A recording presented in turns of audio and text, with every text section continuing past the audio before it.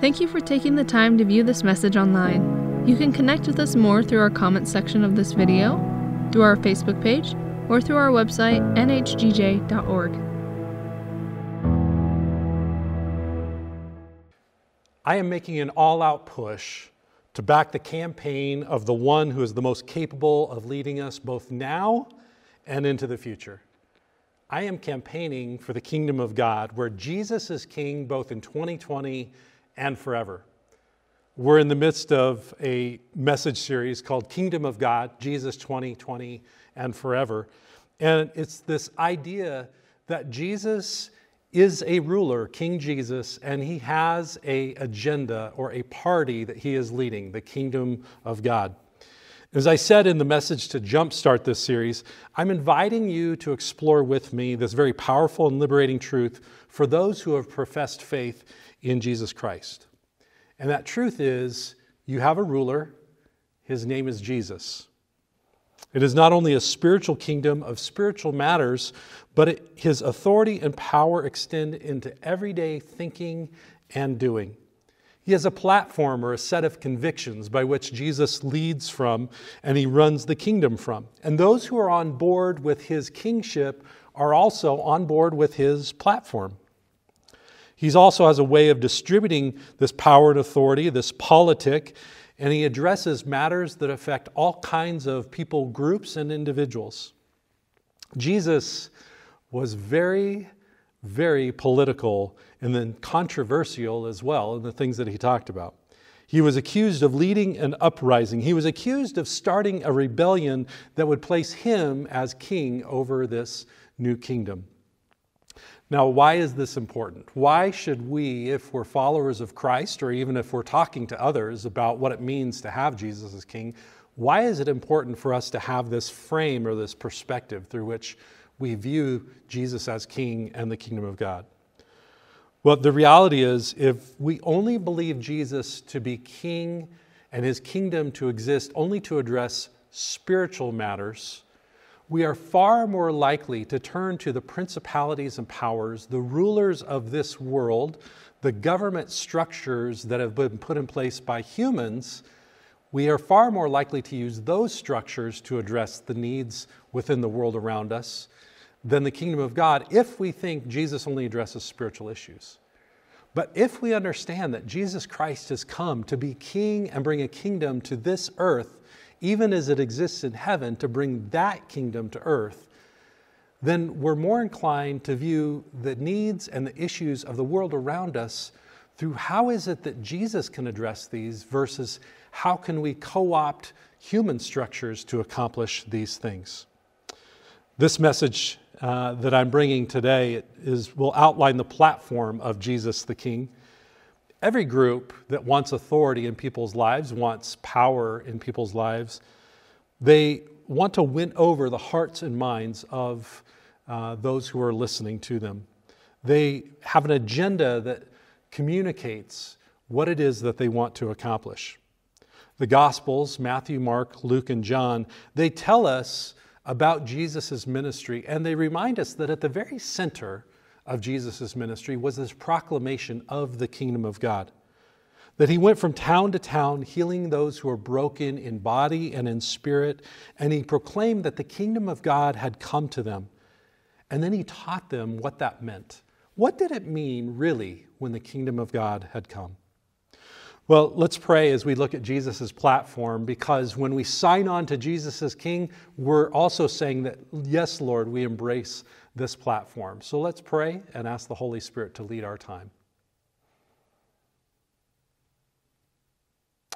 Lord, we still our mind and our spirit. We still our body. We just speak peace over this place where we're at in the moment. And that's a significant part of what your kingdom does. It says, of your government and of peace, there will be no end through your leadership. And so with all the anxiety, all of the tensions that are uprising around us in the United States during this season of election, during this time where powers and authorities are are looking to be put in place, that, Lord, we find ourselves at peace in you, that we recognize you are King and that your kingdom has come, and that's an opportunity for us to fully embrace it, to fully embrace that citizenship that we have in heaven as the kingdom of God has come to us. And so we thank you for this time in the Word. May we be ones who receive and who are receptive to both hearing and then receiving to the commandment, the commission to live out your kingdom here on earth, even as it is in heaven above. In Jesus' name, amen. Well, at the speaking of this message, the campaign for U.S. presidential power has been underway, and the two candidates for the major political parties, both Democrats and Republicans, they've held debates for the presidential position, and also the vice presidential debates have taken place. Now, typically the idea of a debate is that there's put forth a question that invites a candidate to state his or her platform regarding that issue, and then make the case for why their position on that particular topic is the best way, why the opposing candidate doesn't have the best position on this, but that why if I'm a political candidate, why my view is the best view, why my platform is the best platform. And then the opposing candidate gives a response or rebuttal to the issue, etc. It goes on that way. Now, the concept is that ideas are put forward and the listening public can choose between those platforms to their best desired view, the one that they think is the best for themselves and for their communities. Now, this is a great concept, but really what happens, and if you've watched these debates at all, what typically happens is each candidate works to mischaracterize the other, so that when you're done listening, you're really not that much more informed about their platforms. You just wish you had your hour back to read a book or spend time with loved ones and do something that you care more about. Very rarely do you have a more clear picture of what these leaders will actually do if elected, because they intentionally speak in generalities or distort statistics in ways that communicate things that you're really not too sure what they've done or what they plan to do. Now, I want to assure you that slamming politicians is not the goal of this message, but it is to point to the reality that the principalities and powers at work within human kingdoms and human power structures, even when used by those who are well-intentioned, what typically happens is that they involve win-at-all-cost philosophy, which then includes deception, manipulation, and corruption. Again, this isn't a dark perspective. It's the reality that we could look at throughout all of history, not only in United States politics, but since the world has begun and there's been political structure and ways of governing over people, power has been misused and abused. And that's because of the human nature tendency of sin is to lord it over people instead of serving others. So, as I stated in the first message of this series, Jesus did not come to co-opt human power structures, but instead he came to bring the kingdom of God from heaven and bring it to earth.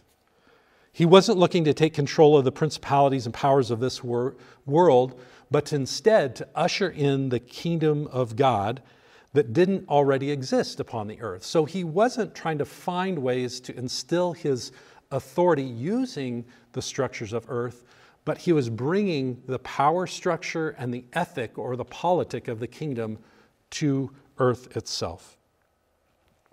Now, this was not readily apparent to his followers.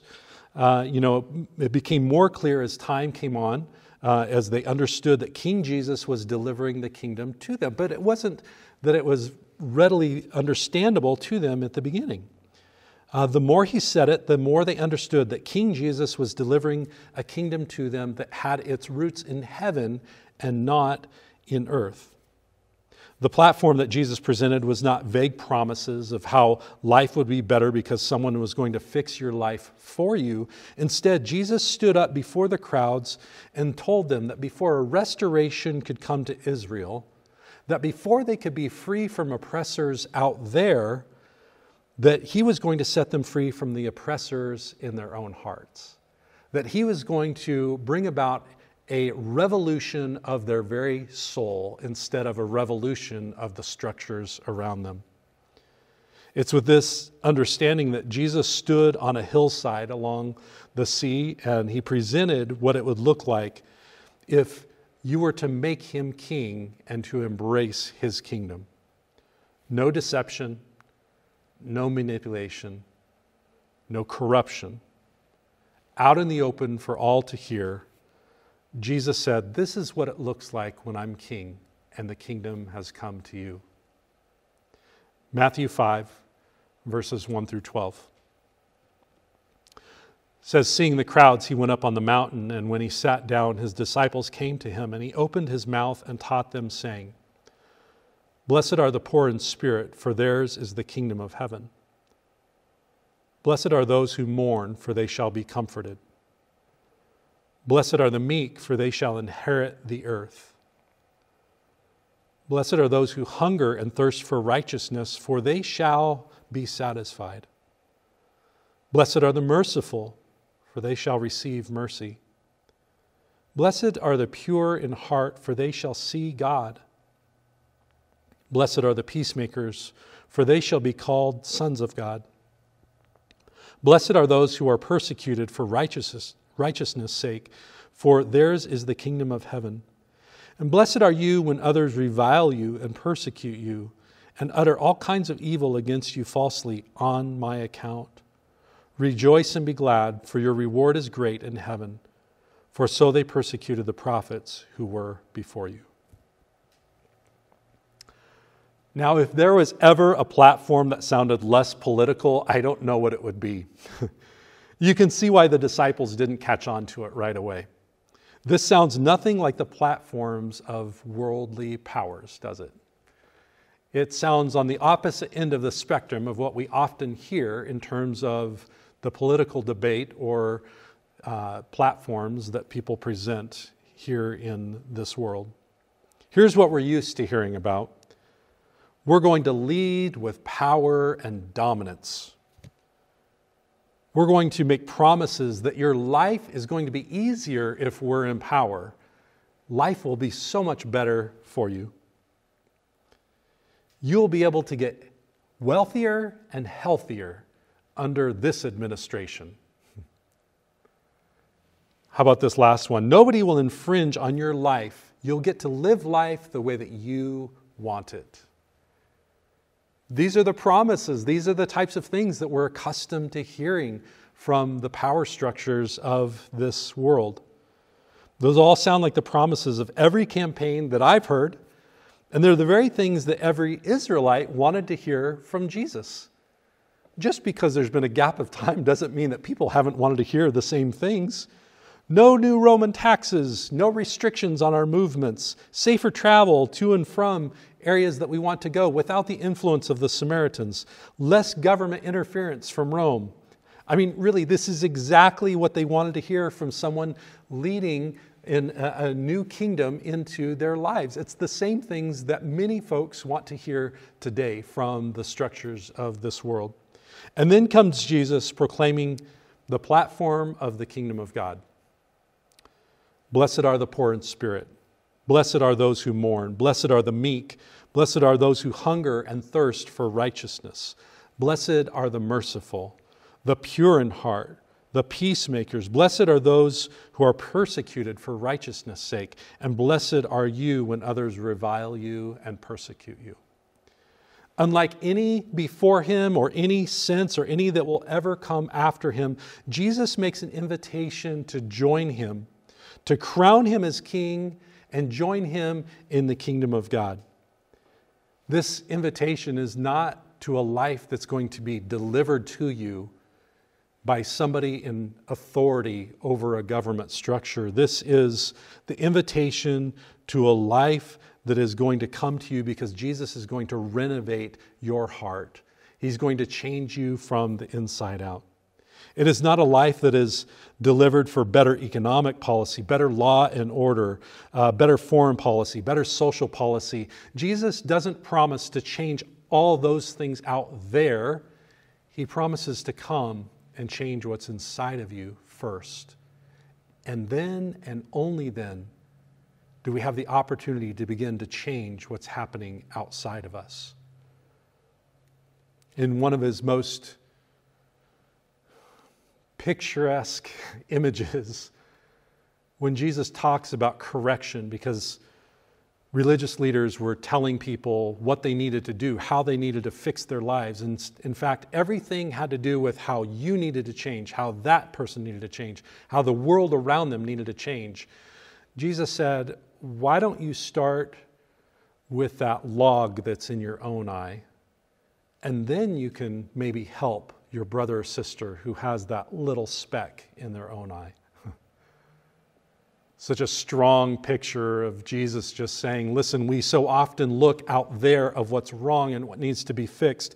And Jesus' kingdom comes, and his platform is this: let's address what's happening in you before you and I start looking at how we're going to fix what's happening out there. The kingdom comes to you because Jesus changes you from the inside out, and you find that everything you need for the life you want to live isn't coming to you from somewhere out there. It's coming to you from within your heart as Jesus changes you from the inside out. Listen, hear me on this. You and I don't get this type of life by co-opting kingdoms of this world and trying to put in biblical principles.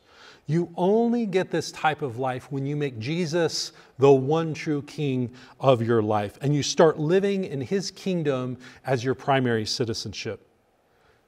In other words, biblical principles can be helpful for understanding how to live life, both your life and in the culture around us. Biblical principles are helpful in that way, but they won't bring about the radical revolution that Jesus Christ truly wants to bring. It won't bring it about until Jesus Christ has complete control of you and I first. We can't pretend to change culture until we change our hearts, and he has possession of everything about our lives. Principles that we often hear in our modern culture are God, family, and country. God, family, and country are nice, simple ways of communicating about what's important in life. But if you or I haven't given Jesus full control of our life, you don't get to experience the fullness of the kingdom in any of those other areas, neither family, country, or God, unless Jesus has full control.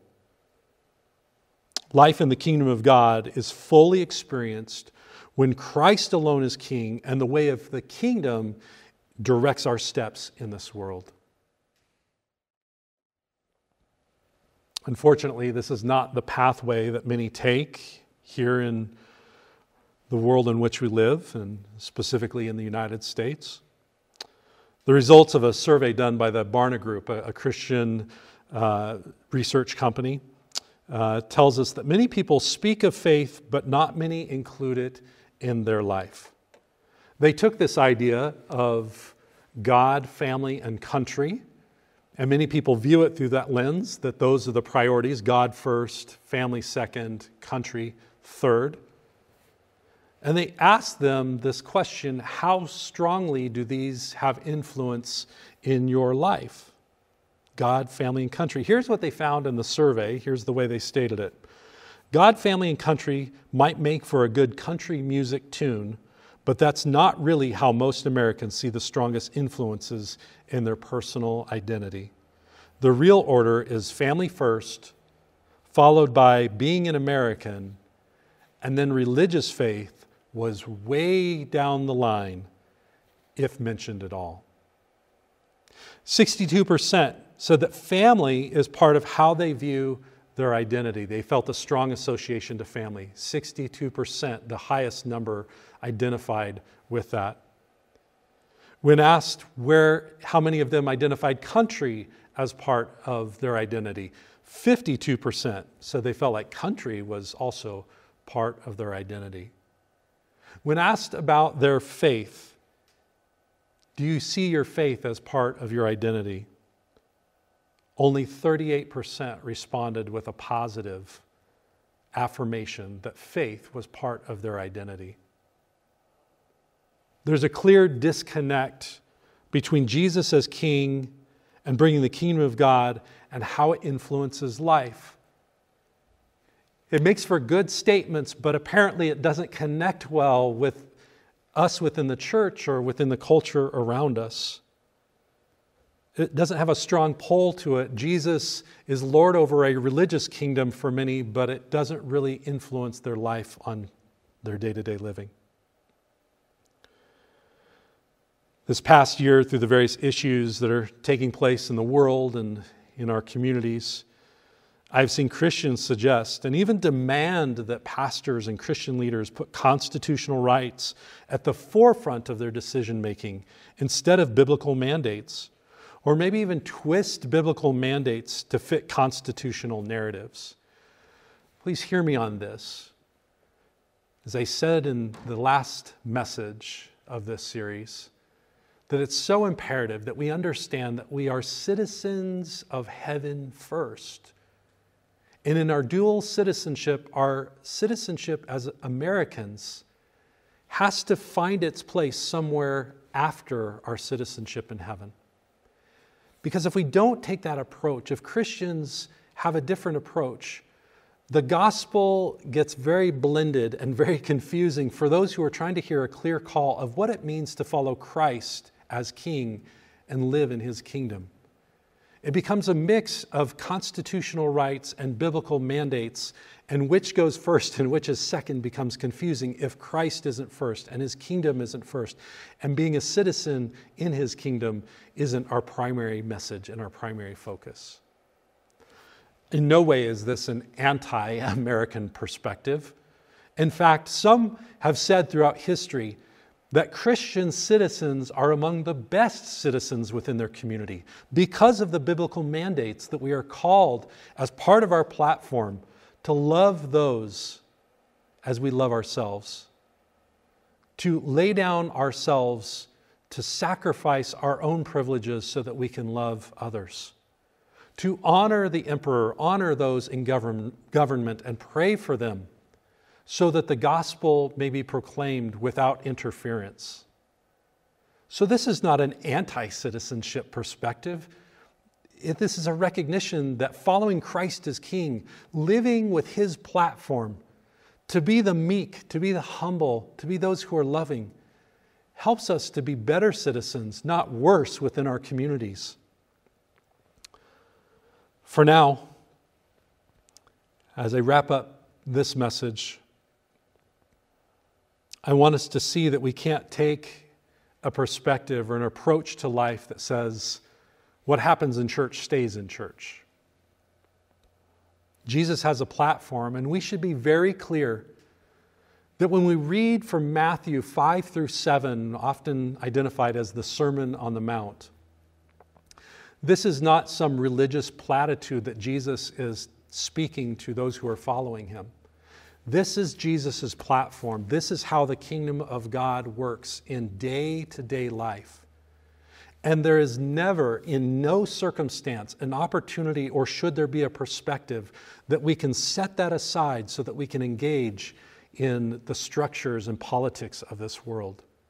Instead, through the lens of Jesus' platform, and we go back to identifying who are the poor in spirit, those who mourn, the meek, those who hunger and thirst for righteousness, the merciful, the pure in heart, the peacemakers, those who are persecuted for righteousness' sake. And we're blessed when others revile us or persecute us on behalf of the gospel. So please hear me on this. This is not an anti-message against the politics of this age. It is an invitation to bring the kingdom of God to the world around us with a completely different ethic, a completely different platform than what people are used to. And in doing so, we not only renovate our hearts, but we begin to renovate what the culture around us looks like and how deeply the culture around us needs humility and meekness and love and the type of platform that Jesus wants to bring to his people and through them bring it to the world around them. You have a gift in Christ. You have a gift to bring to your family and to your country. But it only comes after you've received that gift in your own life. The renovation of your heart by accepting Christ as King, embracing his kingdom, and living out the platform that he has for you. I want to encourage you in this next couple of weeks that you should get into the New Testament and specifically reading from Matthew chapter 5, 6, and 7.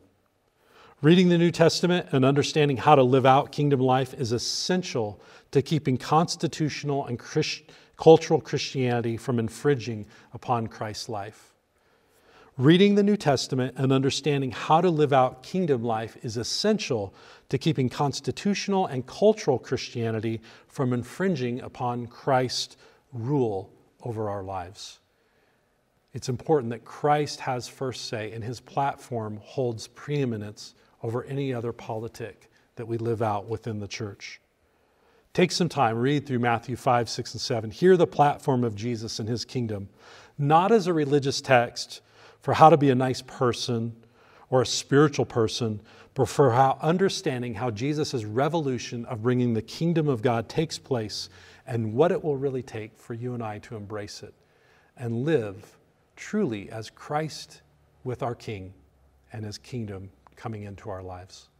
Let's pray. Lord, we want to embrace your platform. We want to embrace how you see the world around us and people around us.